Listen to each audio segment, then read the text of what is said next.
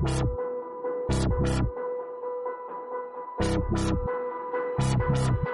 say we all.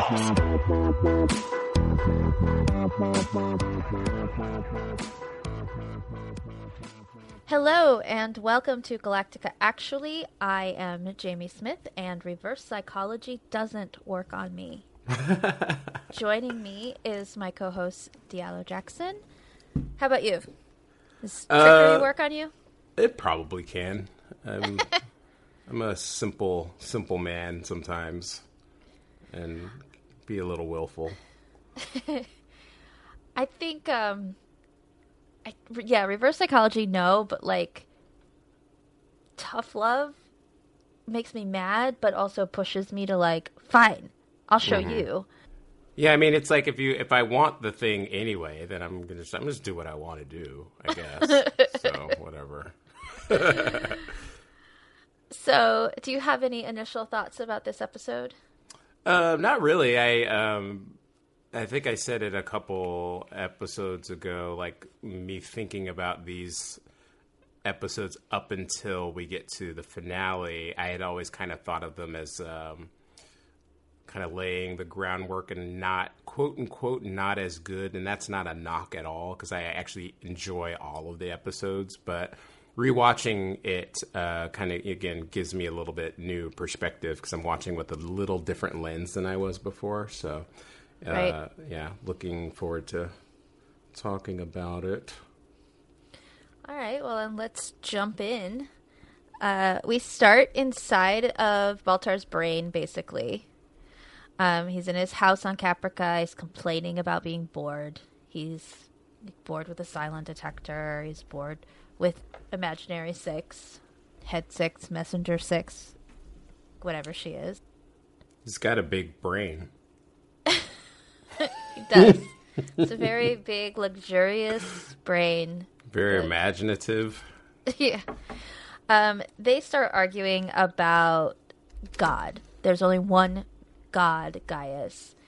And he starts off like snarking about her programming and how like they need to up your programming. It's getting repetitive. But then it really turns into him basically saying that like religious people are chumps. They're morons. They're quick to believe in something that is fake and can't be proven, and who cares? And she gets mad and disappears. And at first he's just like, fine, whatever. But then there's a knock on the door, and what does he say when he opens it that ends up when he opens it to D? He was saying something pretty suggestive that he thought it was 2-6, and yeah. And then she's like, I can't remember "Excuse me?" exactly what it was. Yeah. She's just like super offended. He's just like, oh, I talk to myself, which like anybody who has seen him wandering around the ship knows that. Right. He's like, I talk to myself sometimes, hang me. Like, very, very charming Baltar, you know? Yeah. She's there to tell him that he's being summoned to the CIC. So he gets there, and Adama's like, oh, this woman, Shelley Godfrey, has some information about you, and he sees 6 and thinks it's his 6, the one in his head. And he's like, and where would this person be? And they're like, right there. And he's like, makes some suggestive, offensive comment to her. And she's like, excuse me? And he's like, I forget what he says, but Ty's like, she's standing right next to you. He's like, you can all see her? Yeah. And they're like, yeah, man. Like, what the hell? And then they tell her, or they tell him that she has intel on him about how he basically allowed or helped the Cylons with the defense mainframe. And he denies this. She says she has proof. She says she was a systems analyst, and she worked closely with Dr. Amarak. He gave her this disk for safekeeping. I feel like this is going so much faster than it did in the show. No, I mean, this is actually was the first. It was the opening gambit of the show. So Okay. yeah, it was only in the first 5 minutes or so, really. Yeah.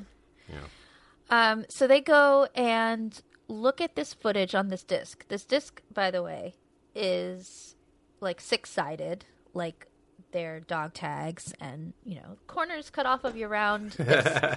Yeah. And on this disc is a man going into the defense mainframe. He's got similar build, similar hair. You can't see his face. And she puts on these glasses and is like, no, but see here, if you look at the reflection, you can see, but it's blurry. So Adama asks Gata if he can basically clean up this image, make it clearer. And Gata's like, well, I can, but it'll take a while. And Baltar's like, oh, okay, well then never mind then. I mean, it's going to take a while. And Gata's like, about a day. Yeah. He's like a few months, a few days. So Adama takes away all of Baltar's security clearances until they know where this is going to land, one way or the other. What did you think when you first watched this episode? Did you think that this was all part of the Cylon's plan, or what? Yeah, I mean, her showing up was a definite curveball. Wasn't quite sure where it was going to go, and then how they play her appearance and how she goes away kind of made it seem like it was playing on the audience's relationship to her, which is it's all in Baltar's head, and they kind of play that a little bit toward the end. With a kind of a question mark about her. Mm-hmm. But yeah, I didn't know what was going on, but one of the things I did think was interesting was obviously we know that he is in some respects guilty. Mm-hmm. And she does this, in recent years I've learned that politicians, good ones, are really good at lying by using a lot of the truth and then throwing in some lies. Mm-hmm. And that's what she does. And so she makes it it's really kind of puts us on edge because we know he is guilty of a lot of what she said, but then she adds a couple of other things to it that we're like, no, he didn't do that.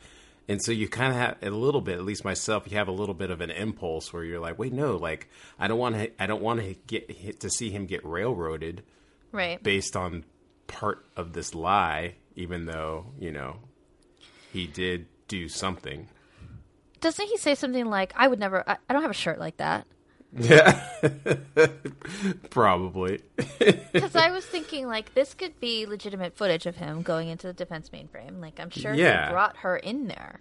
Yeah. His 6. But what the lie is here is him holding a detonator. Right. And that's when, and then and it's cool too, because then when we see that, we know that it couldn't be him. And so then it adds all these questions, what's going on and to what end is she, what game is she playing? Right. Yeah. So meanwhile, we've got Chief and Callie trying to figure out how the Cylon Raider flies. Callie says that Starbuck's notes are a mess. And so Chief climbs inside, but it's hard he doesn't know what he's looking at. And she's reading this stuff off it's a veiny thing, mm-hmm. and it's near this goo sack, and he's like, this is all veiny things and goo sacks. Mm-hmm. How am I supposed to know which one is what? It's kind of funny because I noted, knowing what we know now, is kind of Chief actually probably should know everything about this. His relationship should have been a lot more intimate, but they hadn't. Right. I don't even think that idea of the Final Five had been in even the writers' heads at that point. So, yeah.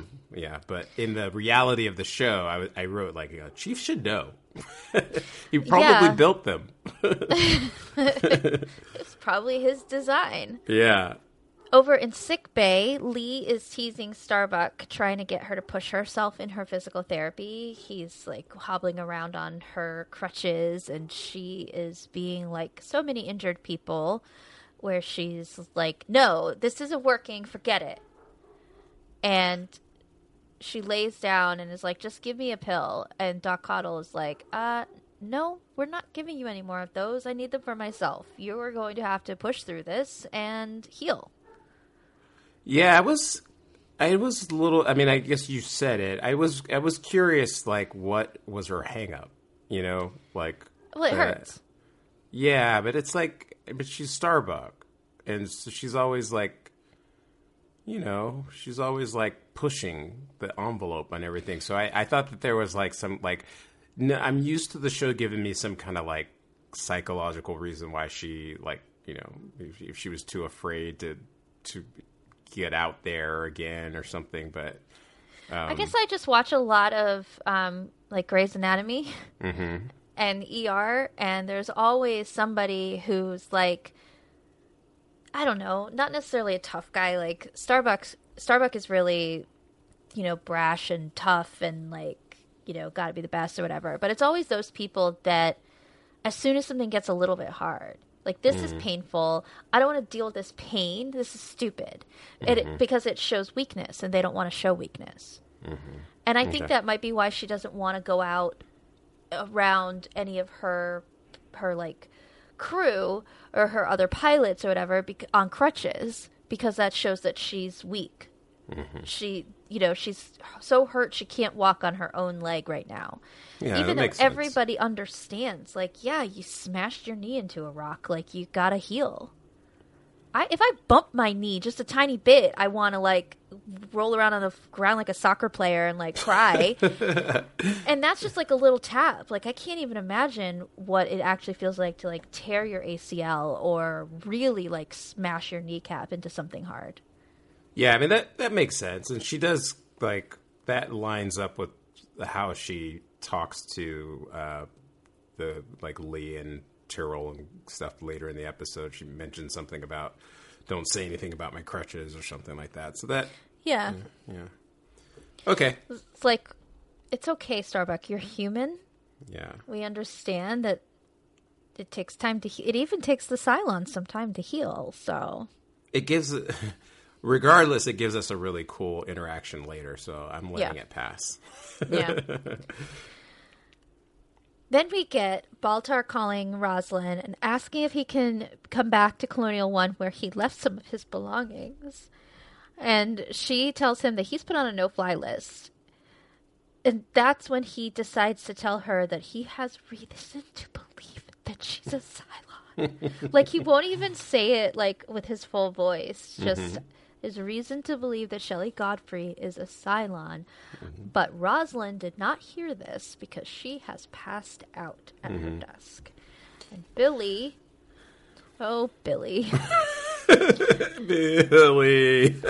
Silly little rabbit forgot to go to a secure channel and just goes out on the regular old wireless and is like, somebody get the doctor, the president has collapsed.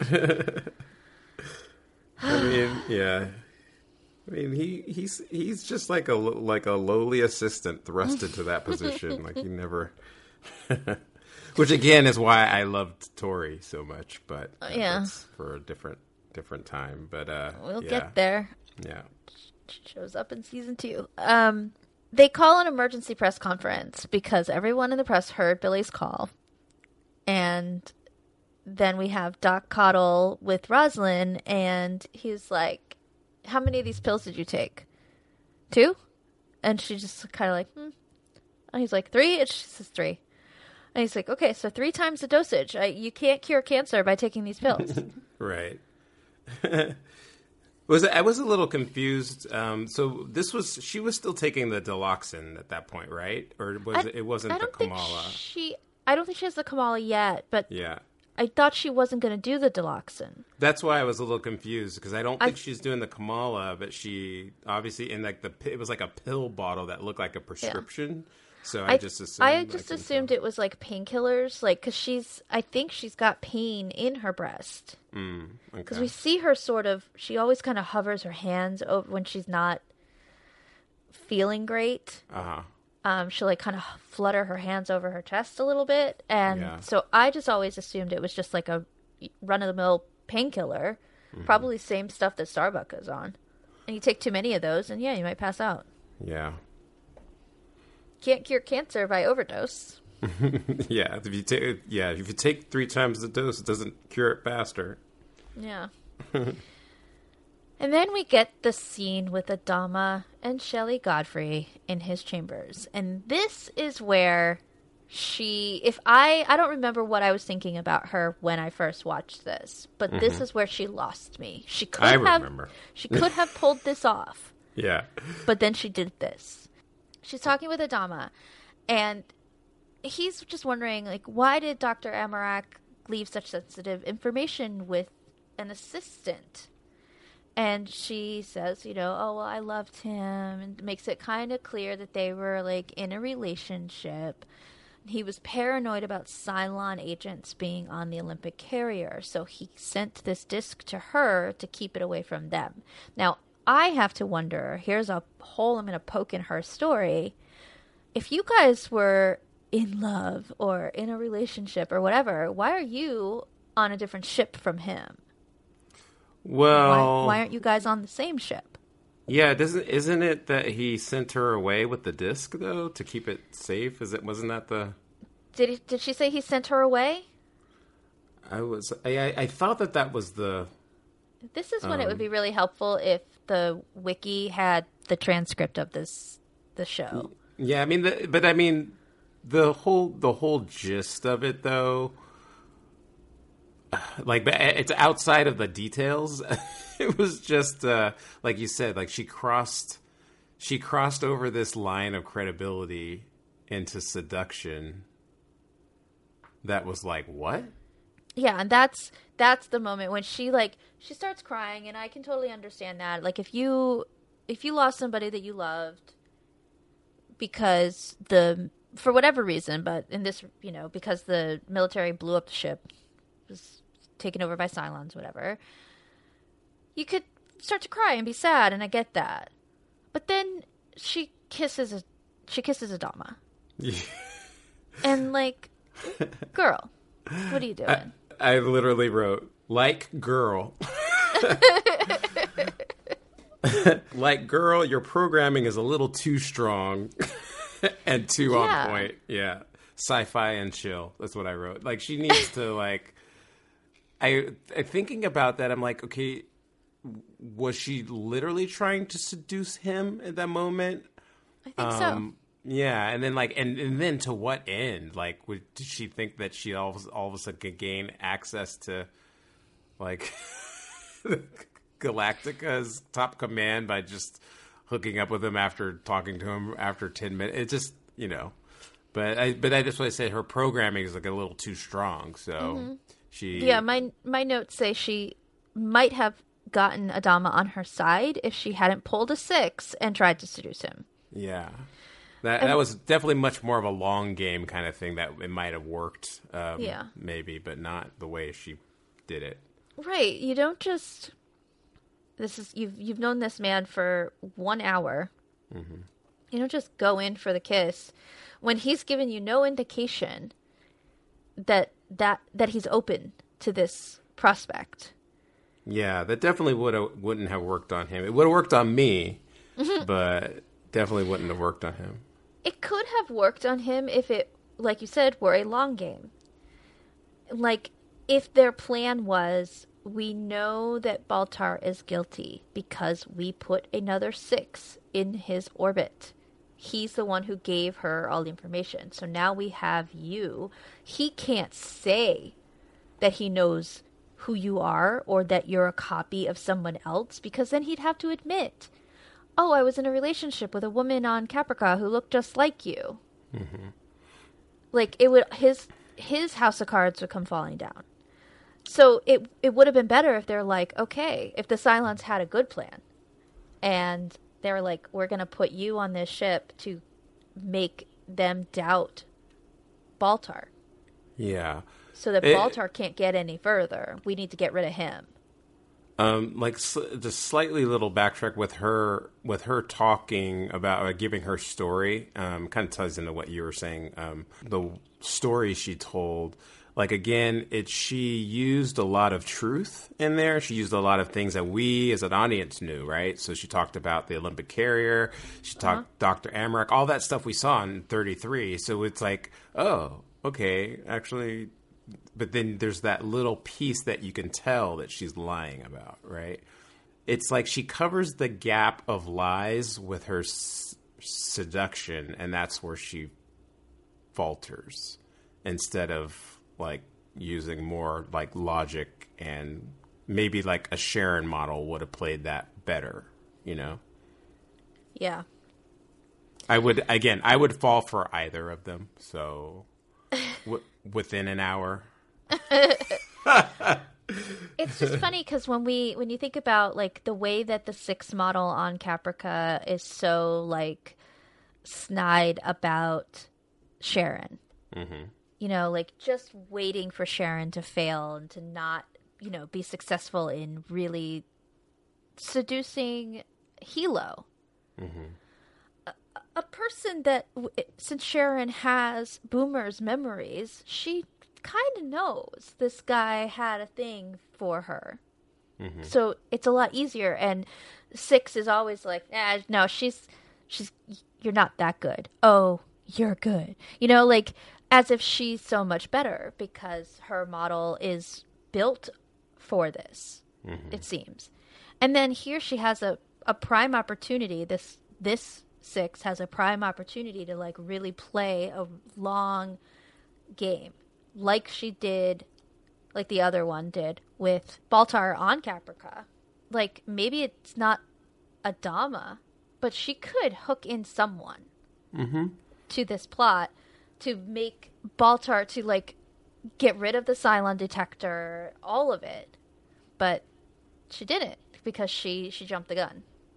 And it's interesting too because other than that one scene, she plays everything like straight. You know what I mean? Yeah. Like she's never out of character at all, ever. Like she's there. She's never like, oh yeah, you got me. She just, except for that one moment, I guess. She says her program is too strong. So now Adama doesn't trust her, and he orders the Marines to follow her and not let her off the ship. So, great plan, Shelley.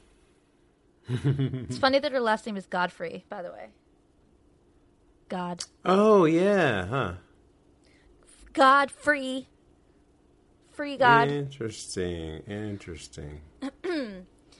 On Caprica, we have one quick scene on Caprica is Hilo and Sharon running and hiding from the Centurions. That's all I wrote because that's what they're doing. They're running and hiding. They are hiding in plain sight, like so very much. I guess Centurions can't look down, much like in Shaun of the Dead, dogs can't look up. Yeah, I know. I noticed that too. And I think it goes back to a few episodes ago, and I think I talked about it in the last episode where Hilo was hiding behind the wall, the glass wall, and the Cylon just. I mean, stylistically and intense wise, it works. And I can imagine they had to set up scenes and with the CGI and all that stuff they were doing. It made sense, but practically, it's like they were just sitting. You just need to look down, dude. But. I guess it's just, their eyes are a red light, and I guess it just doesn't... I guess it only sees straight ahead. I don't know. And then we get to my favorite part of the episode, and everybody's favorite part of the episode. Gaeta is sharpening the image on the video, and he has to go to the bathroom. So he goes to the bathroom, and he's followed in by Baltar, and they both... Like, he gets into a stall, and then Baltar gets in a stall, and he's like, Lieutenant, is that you? And all we see are their feet. We see, like, a little glimpse of them through the door a little bit. And Baltar is trying to get Gaeta to just give him some information. Like, anything, man. And Gaeta's like, I can't, don't want to get thrown in the brig. Don't want to get airlocked here. Just, And then... someone else comes in, and so Gaeta takes that opportunity to rush out, and Walter's you didn't even wash your hands. And then Baltar notices the shoes in the next stall, so he barges in, and it's Shelley, and he confronts her, saying that he knows she's a Cylon. He knew someone on Caprica who looked just like her, and she's like, "You're crazy," and tries to get out, and he yells, "No more Mr. Nice Gaius," which Yeah. is so funny. And I read today was a James Callis ad-lib. Oh, wow. Huh. The line in the script was "No more Mr. Nice Guy." And he thought it would be funny to say "No more Mr. Nice Gaius." And everyone laughed. And David Icke was like, "Yeah, but we're not going to keep it in." And Callis was like, "Just please, let's give it a try." And that ended up being what made the show. And it is iconic. Yeah. I remember our friend Sarah, like, she was still saying Mr. Nice Gaius, like, when I started watching the show with her. Oh, wow. And that was way into season 2. And I Wow. didn't know the reference until I watched season 1. But No, okay. yeah, it, like, stuck. And I have to give James Callis some props, because at first I was like, did they call him Gaius Baltar just so they could have a "No more Mr. Nice Gaius" line at some point? I don't know if Baltar in the original was Gaius or not. I believe he was, but yeah, it's I mean, the part about the scene that I liked the most was, that line was funny, but it's the Viper pilot that walks in at that moment and kind of the look he gives. Yeah. He just kind of gives him this look like, what? Yeah, it's so good. James Callis said that he was excited about this episode because it read pretty straightforward. But what he saw in it was all of these opportunities to play these different emotions and shades of Baltar that he hadn't gotten to play yet. Oh, And wow. so he kind of infused a lot of this comedy into it. Uh-huh. Which It's is interesting. It's interesting you say that, because there was a note I have about how he plays a certain scene a little bit later. So when we get there, I'll bring it up. But that's really interesting you say that. Well, now we go to the hangar deck. Boomer approaches a Cylon raider, asking Chief how it's going, and he's just like, "Oh, well, it isn't." And the way her behavior around this raider is almost like she's in a trance. Mm-hmm. She's like running her hand along it and talking about it being a pet, and just being so loving about it. And Chief is underneath, like, kind of watching her like, what the fuck? Like, it's so suspicious, and she's already given him reason to be suspicious of her. Yeah. Even though he doesn't want to admit that. Yeah. I wrote, "Bro, you should know." Yeah. Like, he really should be like, okay, there are just way too many things that are pointing directly to Cylon. Yeah. But I guess it's got to be hard in this situation where, he doesn't know he's a Cylon. They're just all learning that Cylons have evolved to look like humans. Mm-hmm. And this is a woman he is in love with. Like, how do you admit to yourself, never mind to anybody else, that you were completely duped in this way? Yeah, it's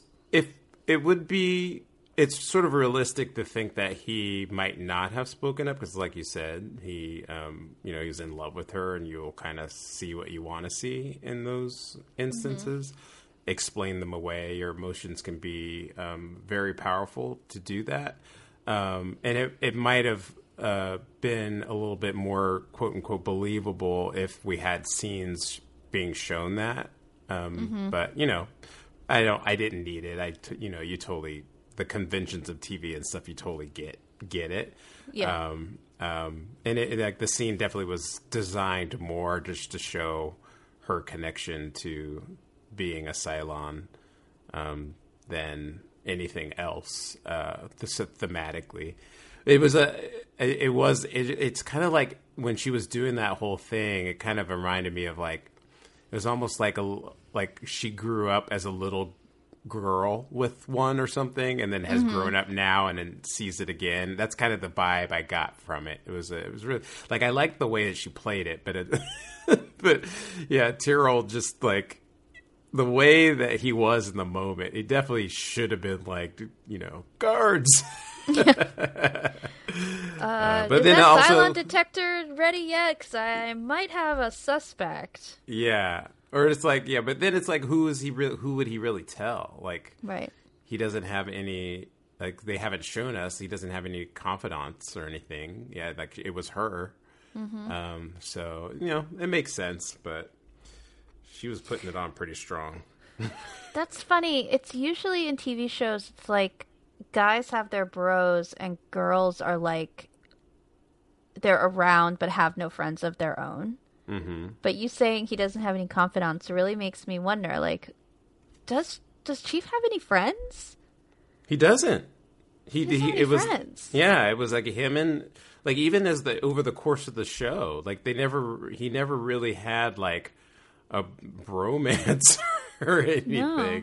Like, even like Hilo, we find out has a really strong friendship with Starbuck. Mm-hmm. And then like he connects to all these different people. Even Gata, we kind of get like Gata's a little bit of an outsider on the bridge or whatever, but we still know that he has like the way that he talks to Dee and stuff. There's like a familiarity and a camaraderie, but like, yeah, Chief is like obviously he knows what do they call them? The knuckle draggers? Like, he definitely knows them the best, but there's I think his their boss. Right, exactly. So their relationship's a little different. Yeah. So yeah, he doesn't like, Tyrell, he's not connected to anybody. Like, he's sort of like distant to everyone. And to be honest, now that I'm rambling, kind of like throughout the course of the show, he tends to go solo a lot.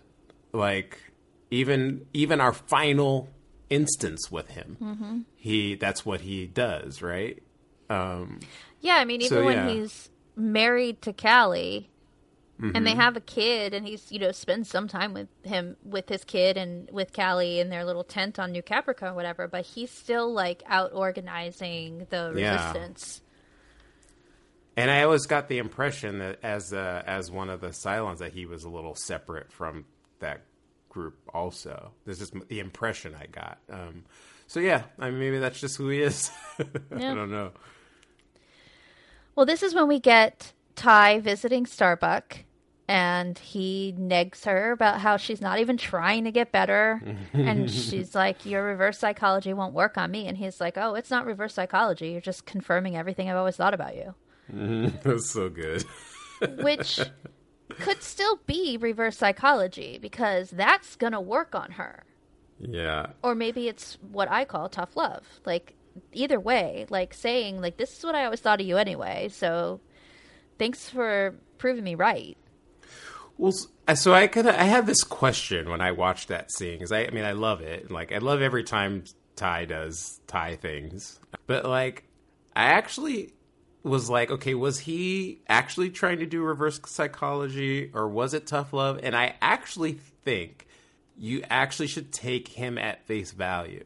He literally said why he went there, which was they wanted me to like get you to get up, and then she's like, this reverse psychology is not going to work. And when he says that his opinion of her was confirmed, like, I think that he meant it. I don't think he was actually trying to get her to do anything. I think that's true. Yeah. Yeah. So I don't like. He just like he plays the scene like, or the character himself is like, there's no like motive or anything to it. He's just like, I came here to get you up. You're doing exactly what I think you are. Peace out. Yeah. And it just like, it gets in her head and then kind of makes her motivated. Yeah, it's like he was right for being wrong. Like, he wasn't trying to get her. He was probably ordered to go there, and I don't even think that. I think he heard that she was like not doing her physical therapy and not walking around on her crutches, and he went to just go see for himself. And like, oh, hey, yeah, you're doing exactly what I thought. You're acting like a baby. You're just confirming what I know. So, great. And he doesn't care one way or the other if she ever gets out of that bed. Because to him, she's a problem. I love their dysfunctional relationship so much. Yeah, like, I don't think he likes or respects her. I think if he respects her at all, he respects her as a pilot. Uh-huh. He has to admit she can fly a plane. Yeah. But that's it. Other than that, she's a piece of garbage to him. It's got a lot of "You're Still Dangerous" vibes, like in Top Gun. You know. Okay, well, I haven't seen all of Top Gun, so. Wait, you haven't seen the first Top Gun, right? I have fallen asleep or had to turn the movie off for whatever reason or another every single time I've tried at the exact same part. Well, Goose take dies, my breath away. And I've not seen past when Goose dies. Ever. Wow. Really? Is it because it's like too impactful? I remember when the first time I saw that, I was just devastated when he died. Like, I'm telling you, a couple of times I fell asleep right after that. And then a couple other times I tried to watch it. It's been a really, really long time, but I had to turn it off, and that's just where I had to turn it off for whatever reason. I've just never seen past the point where Goose dies, and I think they have a funeral or something. Yeah, Lordy. Never seen how it ends. And when I've talked about that, people are like, well, they fly some planes. I mean, you know how it ends. Yeah, you know how to...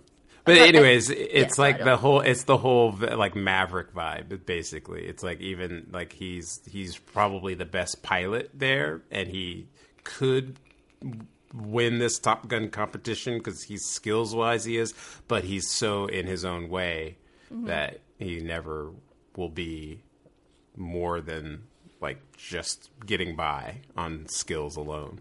Okay, yeah, that sounds like her. Yeah, that's definitely. She's a maverick. He's a maverick. The archetype. Yeah. Or the stereotype? Archetype. I mean, a little bit of both for her, I think. Whatever the case, whatever Ty's intentions were, it got Starbuck out of that bed and on her crutches. She goes down to the hangar deck and climbs inside the Raider and gets it to turn on or start up or whatever is happening in there. It activates after Chief suggests treating it like an animal. I was noting like the lack of like secure like like safety, I should say, not security, like the safety, like they were just kind of hanging out right in front of it. Yeah, like she doesn't. What if she grabs one of those tubes and it starts shooting at them? Yeah, they were just like, oh, but I also like there was a Tyrrell throws a line in there. It's like, just don't shoot anything or something. So, yeah, they definitely were like. I think we talked about it last week, but now that we're on this episode, had a lot of like comedic light touches. They definitely were testing stuff out, and I know Tie Me Up, Tie Me Down. That's not the next episode, is it? No, so it's two away. A couple more. Yeah, that one they try to go in hard on the comedy, but you definitely there's like a lot of hints, music and that kind of stuff that they definitely were trying to. I think they were trying to like make the show not too dark. Yeah, you know. Yeah, you got to have some levity somewhere. It can't just all be like life and death. Yeah.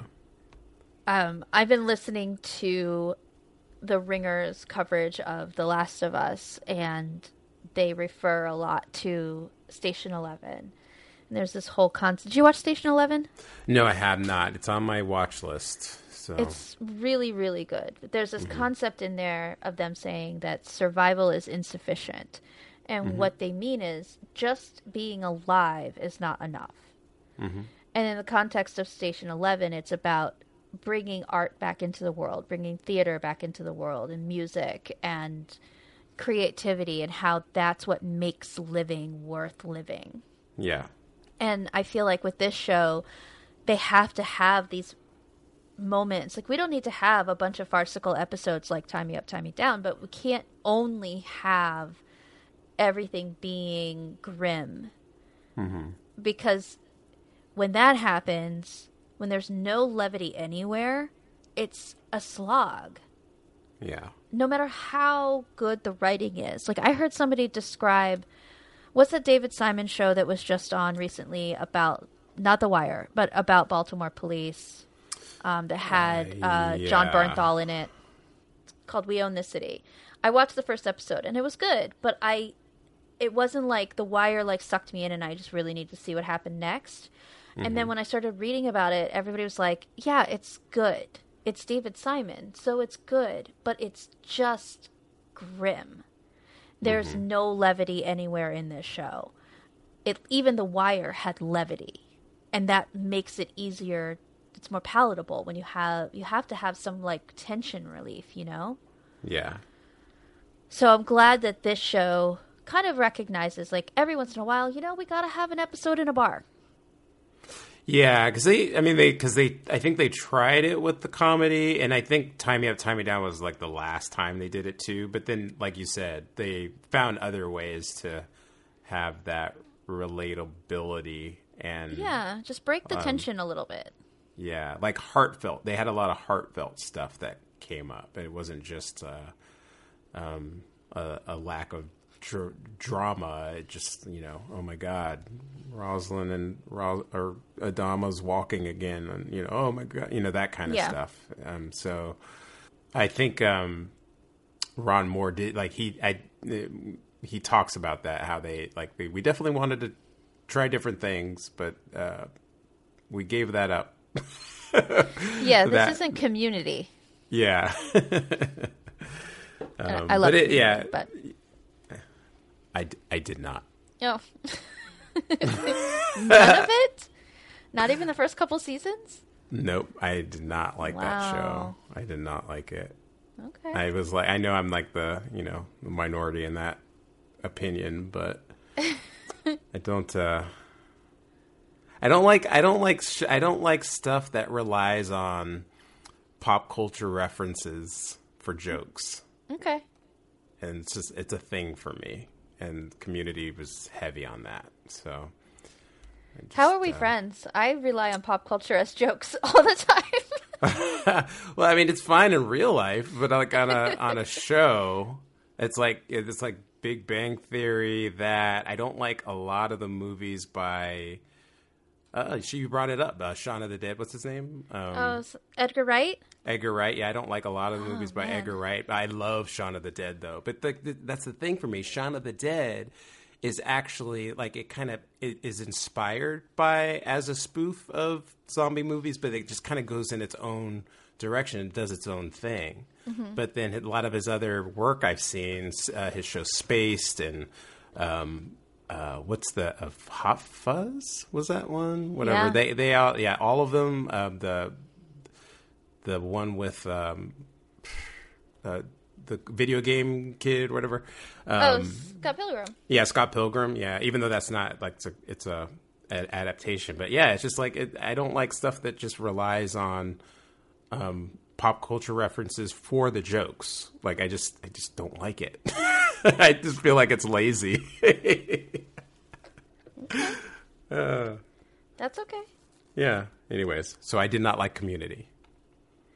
Well, Community's not for everyone, but my point of referencing Community was that, you know, every episode sort of had its own theme. Mm-hmm. And we don't need Battlestar to be that. Mm-hmm. Moving on to Baltar pleading his case to Adama. We'll never talk about Lost. I'm going to make a Lost reference in every episode of this show. Until you make me break. Until we get canceled.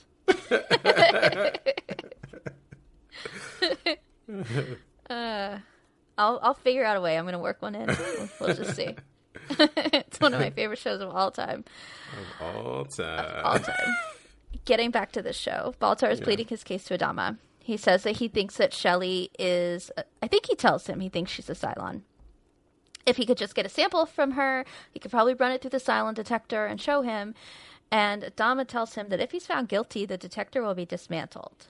Baltar then goes and sets off a fire alarm to get Gaeta out of the lab. He goes in and sees a picture on the screen of his face now that it has been fully sharpened. And he tries to make this go away by unplugging the screen. That's not how this works. Yeah. Also, he unplugs the wrong screen. Yeah. So then he's just going to smash the monitor with a chair. And Adama comes in, says, "Stop right there," and has him brought to the brig. So then Baltar pleads with Rosalind to help him, and she's like, "Yeah, my gut's telling me that that's you in that picture, though." Yeah. And he's like, "I don't want to be airlocked because of your gut feeling." Yeah, so that is the scene that I was kind of mentioning. That was like you had talked about how he was playing different ranges of Baltar and sides of him, and what, like, in that instant, I thought it was noteworthy because for most of the episode he was kind of like the bumbling and skittish and that kind of guy, and but then in that single moment when she confronted him with, like, she's like, I know you had something to do with it. I don't know how, I don't know what, but my gut is telling me, right? And he changes from like the desperate guy to the way he delivers the line. He's like, you pardon me if I don't, my life doesn't rely on your feelings or whatever. And he's like almost like cold and calculating, and vicious isn't the word, but it's like there's just like this edge to him that comes out.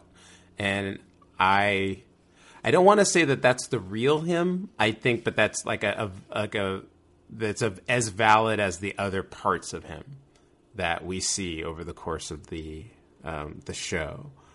So when you said that he had an opportunity to play different parts, I was like, oh yeah, like that literally was all up in my notes.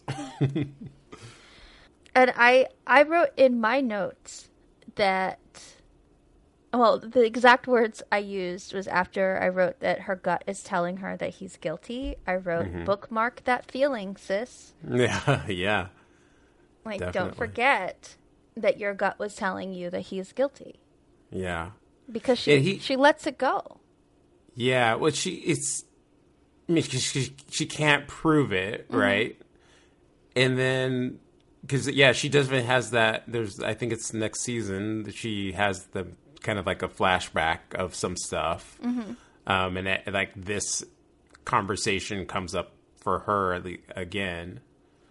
And then the whole trial thing later. Yeah. And she's like, she's always known. The thing that kind of made me, with the trial, I think is interesting when we get there, is like he actually, he is guilty of some things, but everything he was on trial for, he wasn't guilty of, which I thought was interesting. Like, he was guilty of a lot of stuff, but none of it was what the trial was about. Yeah.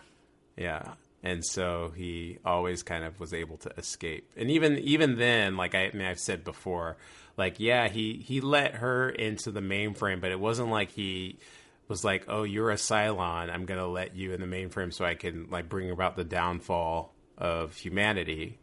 It was just more like, I always viewed it as like corporate espionage, and here's some secrets and whatever. And he thought he'd just keep on living life, Yeah.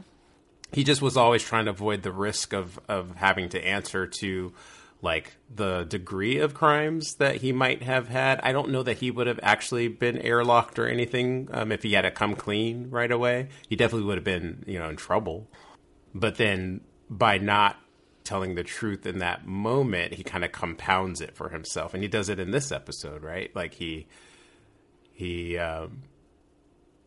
when he confronts her in the bathroom, Shelley Godfrey, like, he's like, I know you're a Cylon and that kind of stuff. And he never tells, like, he had never told anybody that prior. So it kind of like puts the fleet at risk even more, Yeah. So, yeah. But he does tell them, I don't remember, I've just watched this again yesterday, and yet I don't remember later when Rosalind holds a press conference. On the wiki, it says that she alerts the fleet to this Cylon model. Yeah, she told they know that 6 is 1 now, but it's still, how do I say it? It's like they would obviously know, but it's still not like a hard fact because they just know that this person appeared and then accused Baltar of being colluding with the Cylons and then disappeared, and they've never seen another model or anything that like her. So if you had like a level of suspicion, like it's like 1 to 5, like she would probably be at a 4 maybe, but like they weren't dead certain that she actually was the Cylon, but for all practical and senses that she was, you know what I mean? Mm-hmm. So they definitely would have, just kind of put 2 and 2 together because she disappears. Yeah. But everybody else we have like Dural, we know, like they've seen multiple versions of Dural. Like that was confirmed for them in the previous episode. Mm-hmm. And then Leoben, he knew, right? Yeah. So, but for 6, it's like, you probably are, but like, we're not sure yet. And I don't think that they ever really see another 6 until Pegasus, maybe. Yeah, Pegasus. Yeah, so. Well, we're going to zoom back to Caprica really quick, where he confesses his feelings to Sharon. Mm-hmm. He knows that she's with the chief, but it's the end of the world and whatnot. So they have sex with a glowing spinal column and everything. So I guess Sharon's honeypot mission is a success. Yeah, and she's the one that made the move actually. Yeah. She was kind of like, I think she was like, all right, okay, Buster. She calls him that at some point in previous episodes, but mm-hmm. I think had to move it along. Like if they were, like the whole point was to copulate or whatever. Yeah. So, and he definitely was still like being like the honorable Hilo friend guy. Yeah. Keeping himself in the friend zone. I had feelings for you. Like, I know you're with Chief and whatever, but I always felt this way. Yeah, I've done that before. It never worked out for me, but whatever. So there was a part, like my little overacting analytic literature brain, I made a small, slight allusion to Frankenstein, actually. Okay. In that scene, because it's like right when the thunderstorm happens, that's when because we know, I can say that knowing what comes of this, where life is created, but it's like this sort of like life that's not supposed to exist actually happens right at this moment when this thunderstorm hits. So the lightning had something to do with it. Yeah, and then with her back glowing too. And I'm not saying literally that's what happened, but it's like the illusion of it. You know what I mean? Yeah. Yeah, and they probably did not intend that at all, but they just, I just picked up on that. It's kind of like, that's kind of what happens, That's what happens. that's how babies are made. Lightning. Yeah. Electrodes, lightning spines. And the thunder. I think that's the last time we see a glowing spine. I think it is too. Yeah. Like, okay, we get it. Yeah. Meanwhile, on the Galactica, Boomer opens her locker and sees the word Cylon written on the mirror. Who wrote it there? She wrote it there? She got a raw deal. Well, her other version was making out with Hilo. Right at that same instant, she's freaking out. and it's falling into paranoia, I guess. Yeah.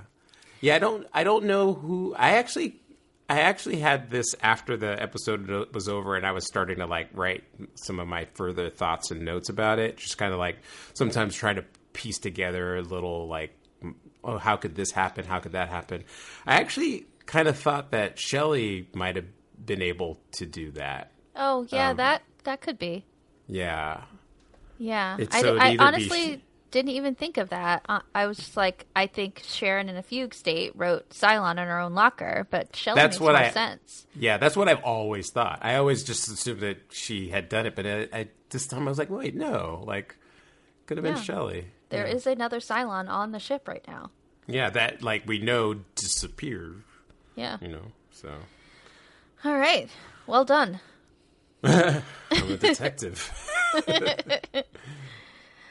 We go to the brig where Baltar is now professing his belief in the one true God, just like he did before when he was about to be found out. He's very conveniently has religion or religious faith when he's about to die or someone's going to know that he helped the Cylons willingly or otherwise.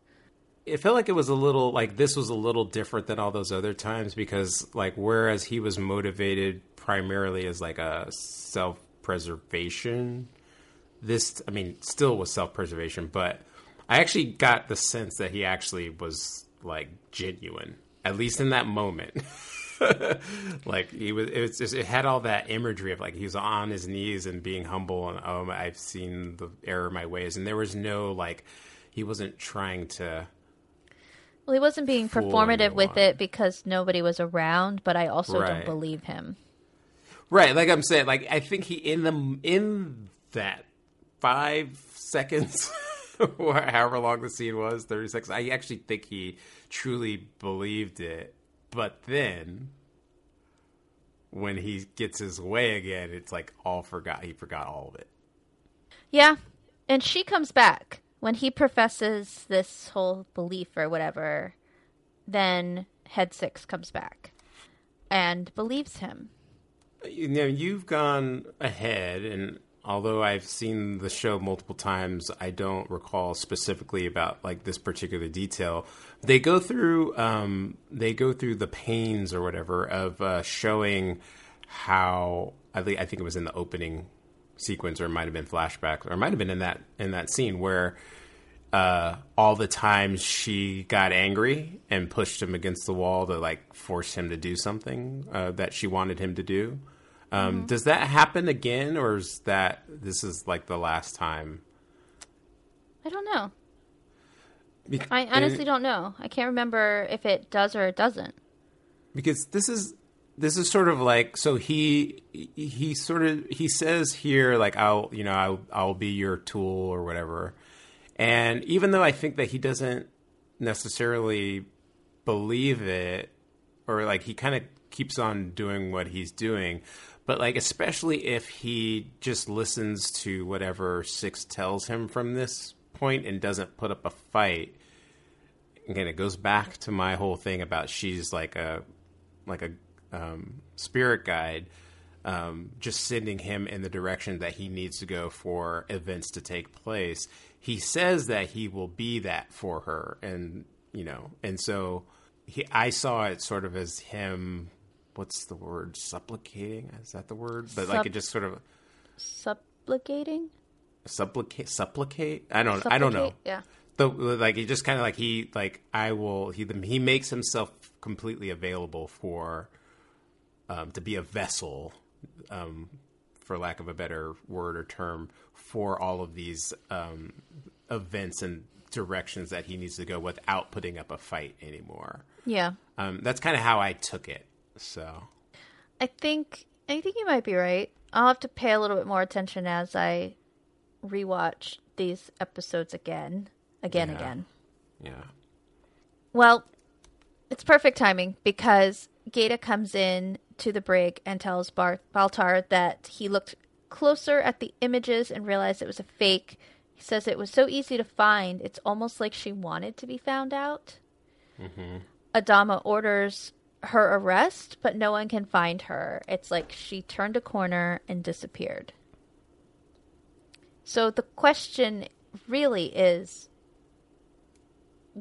she was really there. How'd she disappear? She just jump out of an airlock? Like, I'll get downloaded anyway. I mean, she could. That's a valid. I mean, I don't know. Yeah. I think, I mean, played it that way because, again, our relationship with her is we know she's in his head. That's how up to that point, that's how we've seen her mostly. Mm-hmm. So having her disappear and having the actual characters in the show question whether she was there or not just kind of gave it this air of mystery, that another layer to it. But yeah, she could have jumped out an airlock or just been like Batman, like Commissioner Gordon. Like every time Batman disappears, I'm like, okay, how do you do that? Yeah. So, yeah. So Baltar wonders if Shelley Godfrey was real or just like a manifestation of Head 6. And Head 6 does not confirm or deny. Mm-hmm. That's basically how the episode ends. I mean, Rosalind also held her press conference to publicly exonerate Baltar, but we kind of talked about that. Yeah, and the sort of like the thing about that Head 6 talks about with Baltar is that, she says, you are now more powerful than ever. You had your trial by fire or whatever, and which sets him up for developments later. Because as Rosalind is exonerating him, it kind of presents him to the entire fleet and over the airwaves, and so everybody kind of he's a name now, whether it is notoriety or worship. It's he definitely is in the public eye, and because she has exonerated him, it gives him this air of respectability that I don't know that it's not that he didn't have it before, but it's now he's been presented to the people in a way that lets them be able to trust him, and this will come into play in the next few episodes. Yeah. Yep. So was Baltar the worst this week? I mean, it's again, I said this, I had this problem with all of this episode, because I'm really, like I said before, I like the bad guys a lot in my stories. So when I watch soap operas, it's I always like the bad people, So when I watch Melrose Place, I liked Heather Locklear the most, So in this instance, I think if I could say, is he the worst or not? It's hard for me to say, because he's kind of terrible, but I like him being terrible, So do I say he's the worst or do I say he's great? I don't know.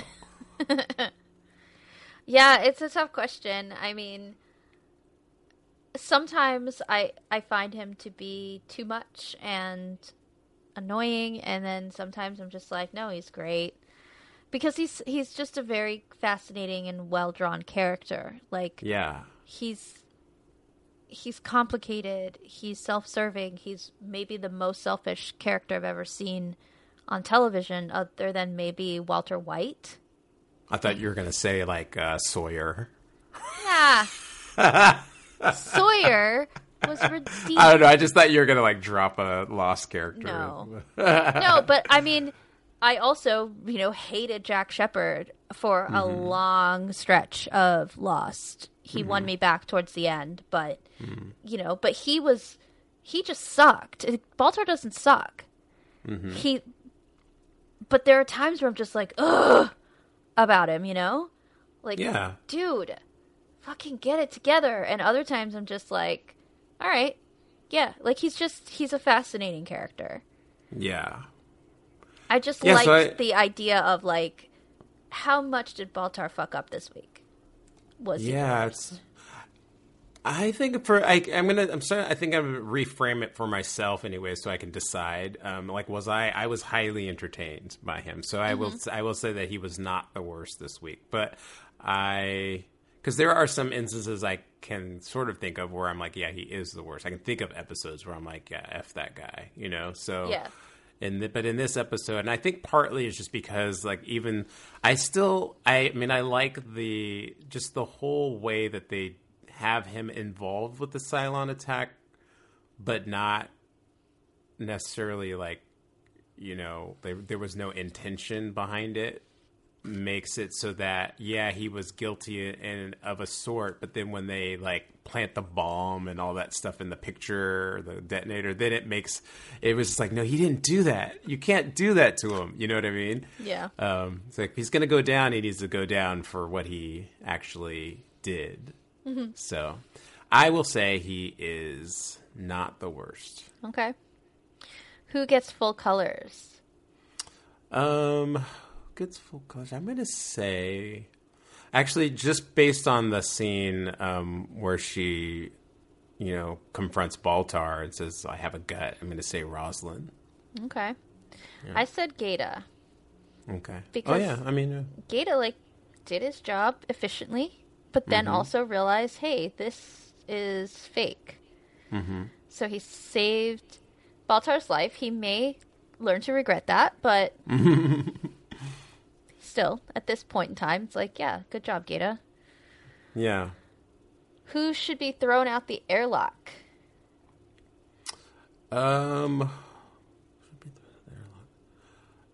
Shelley Godfrey. That's who I wrote too. Yeah, Yeah, coming in here causing trouble. Yeah, just like a came in like a wrecking ball. Yep. Wait a minute, did you just use pop culture as a joke? I in real life, it's perfectly fine. Who's your favorite Cylon this week? So I had this whole debate. I think you probably know where I'm going with this. Because 6 was in Head 6 was looking pretty hot, especially at the end. But my heart was really with Athena Sharon down on Caprica, so I was really torn.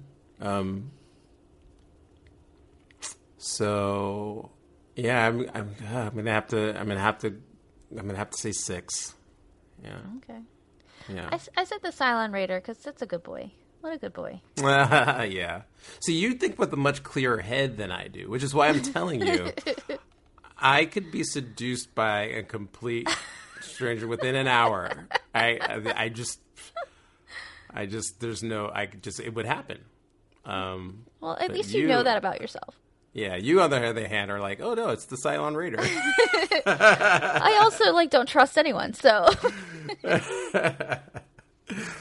very skeptical of most people, and I think most people are liars. So yeah, it's really easy to not be duped because I assume that you've got nefarious intentions. You have to prove me wrong on that instead of make me a fool. Yeah, trust no one. So next week is Flesh and Bone or Guantanamo Galactica. We have a little torture going on. Ooh, it's hot. Not really. Not the fun kind, more of the let me drown you in a bucket kind. Yeah, like Starbuck. But it's okay because it's Starbuck. No, is it okay because it's a Cylon? I don't know. When Jason and I watched this episode a few weeks ago, he was like, ugh, it just. I think we know a little bit more now about how bad things were, how bad we were in torturing people. That now watching torture, it doesn't have the same sort of satisfaction that I think it had in 2003. I have yet to rewatch the episode in this context again, but I don't ever think when I watched it, it was it never came across to me as it was justified. It always felt like you're crossing a line, and they actually discussed that in this episode. And I'm gonna unironically bring up Lost actually because that was in the first few episodes that was that was a topic that they covered, right? Yeah. So Saeed was torturing Sawyer. Yeah, and in that instance too, it was I was okay, I think you're going a little too far, especially because it's wasn't it because Lost wasn't as good? Wasn't it because it was over did you take all the food or something? No, it was. I forget. It was Shannon's inhaler was missing, and Oh yeah, she Sawyer's had, a magpie, and he had everybody's stuff, and like said he didn't have the inhaler, or he wouldn't give it to them, and so Saeed decided to torture him to try to get the inhaler for her. It's funny. My friend and I covered Lost. We covered every single episode, including that one, but the file got damaged when I was editing it. I don't remember what the issue was, but the file was damaged. And so it's the only episode that we didn't post. And we got into such a fight making that episode, like discussing that episode. It was like seriously arguing over like our feelings about the torture specifically. And so when the file got damaged, I was like, you know what? I can't re-record it. I can't have that discussion with you again. And she was like, I don't want to either. So we just were like, we're just not going to have that episode. Well, what team were you on about it? Because I thought he just I thought it was like way over. Like, it was way, way over for, even if it was for an asthma inhaler. Like, even my brain, my brain remembered it as something trivial, even though I wasn't on, but that's kind of like how I felt about it. I just don't think that torture is an effective way of getting information out of people. You're never going to get accurate information out of them. Eventually, they're going to tell you what you want to hear because you're fucking torturing them. And so I'm sure that was my argument. I can't remember what her argument was. She's a lawyer, so she also, like, she will go into lawyer mode if there's an argument. And she's like a pit bull and will not let go. And so it just went nowhere. About lawyers. Yeah. So I'm glad it's lost to the sands of time. And we were able to move on and have fun discussing the rest of the series. I don't expect you and I will get into such an argument talking about it next week. But I do feel like there are definitely moments where it's like, wow, Starbuck, you're going a little far. Even though, like, this is supposed to be a robot, essentially. You're not thinking of them as a real person. Yeah. And to me, that's the point, though. Yeah. So it's perfectly fine to... I mean, the show does that constantly, where it's like they explore subject matter and, like, sometimes have our protagonists doing things that are questionable, but just so that they can highlight that, maybe we shouldn't be doing that. Yeah. But and functionally, it creates a bond between the two of them too. And it helps us get a little bit closer to the true nature of what the Cylons are. So anyway, we'll talk about all that next week. Yeah, I'm excited. I'm always excited. I can't wait to just keep talking about this show. And before we go, where can people find you? You can find me at the Armageddon on Instagram. I'm also on a podcast called Podcasting After Dark. I do a sub show called TV Obscura. We just recorded an episode about wrestling just a few days ago that will come out. It's actually it will be out when this is when this episode goes live. And I do the First Noel Chronicles. It's a podcast / audiobook where I do a reading of the fantasy novel I've been writing. So that is where you can find me. Okay. I have a Twitter account for the show, Galactic Pod. I may change that to try to make it a little better. I'll have to workshop it. Have not set up an Instagram or anything. If you want to hear past podcasts that I did, you can find me at the Unspoiled Network. We're on all the platforms. I did a show on Lost. I did The Vampire Diaries, The Punisher, Band of Brothers. I did some guest spots. Oh, and Doctor Who was one of our big shows. So that's all. Those are all completed or just ended. But they were fun to do, and I would love for people to go back and hear my thoughts about Lost specifically, because I love it. And, I would probably that's never where listen you to can... that. I'll never listen to that. So rude. So rude. I worked so hard on it. Oh, man. That show. That show, the Lost show, is actually called The Constant. It's Unspoiled The Constant. Oh, that was a really good episode. See, I am fair. The concept of those shows is that one person has seen or read or whatever the entire thing, and the other person knows nothing. So going through something like Lost was really fun because it's a mystery box show, and my co-host had a bunch of really wild theories, and the best moments were when she actually hit on something but didn't realize that she did because she thought she was throwing something crazy out there. So when we would get to it, she would just be like, what the fuck? And I'm like, I know. It was really hard to like not make a noise when you actually hit what was going on here. Yeah. It was really fun. So yeah, check that out. Did those a few years ago.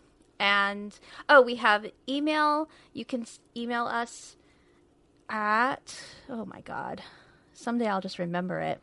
No, it's galacticaactuallypodcast@gmail.com. You can email us if you have any questions or comments. And please rate and review us on iTunes. It helps us come up in the rankings when people are searching for a podcast about Battlestar Galactica. And they might be, because, all of this has happened before, and all of it will happen again. Amen. Any last words? Nope. I'll see you with Flesh and Bone. Yeah. Well, then what do you hear, Diallo? Nothing but the rain. Bye. See ya.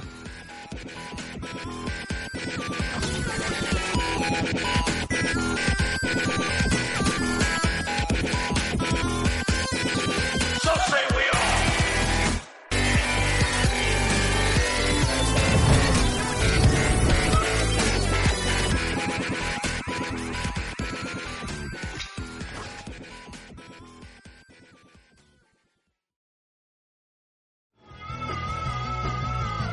You're listening to the Geekscape Network.